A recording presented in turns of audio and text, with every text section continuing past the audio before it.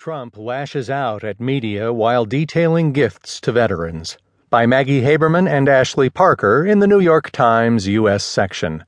I'm Keith Sellenwright.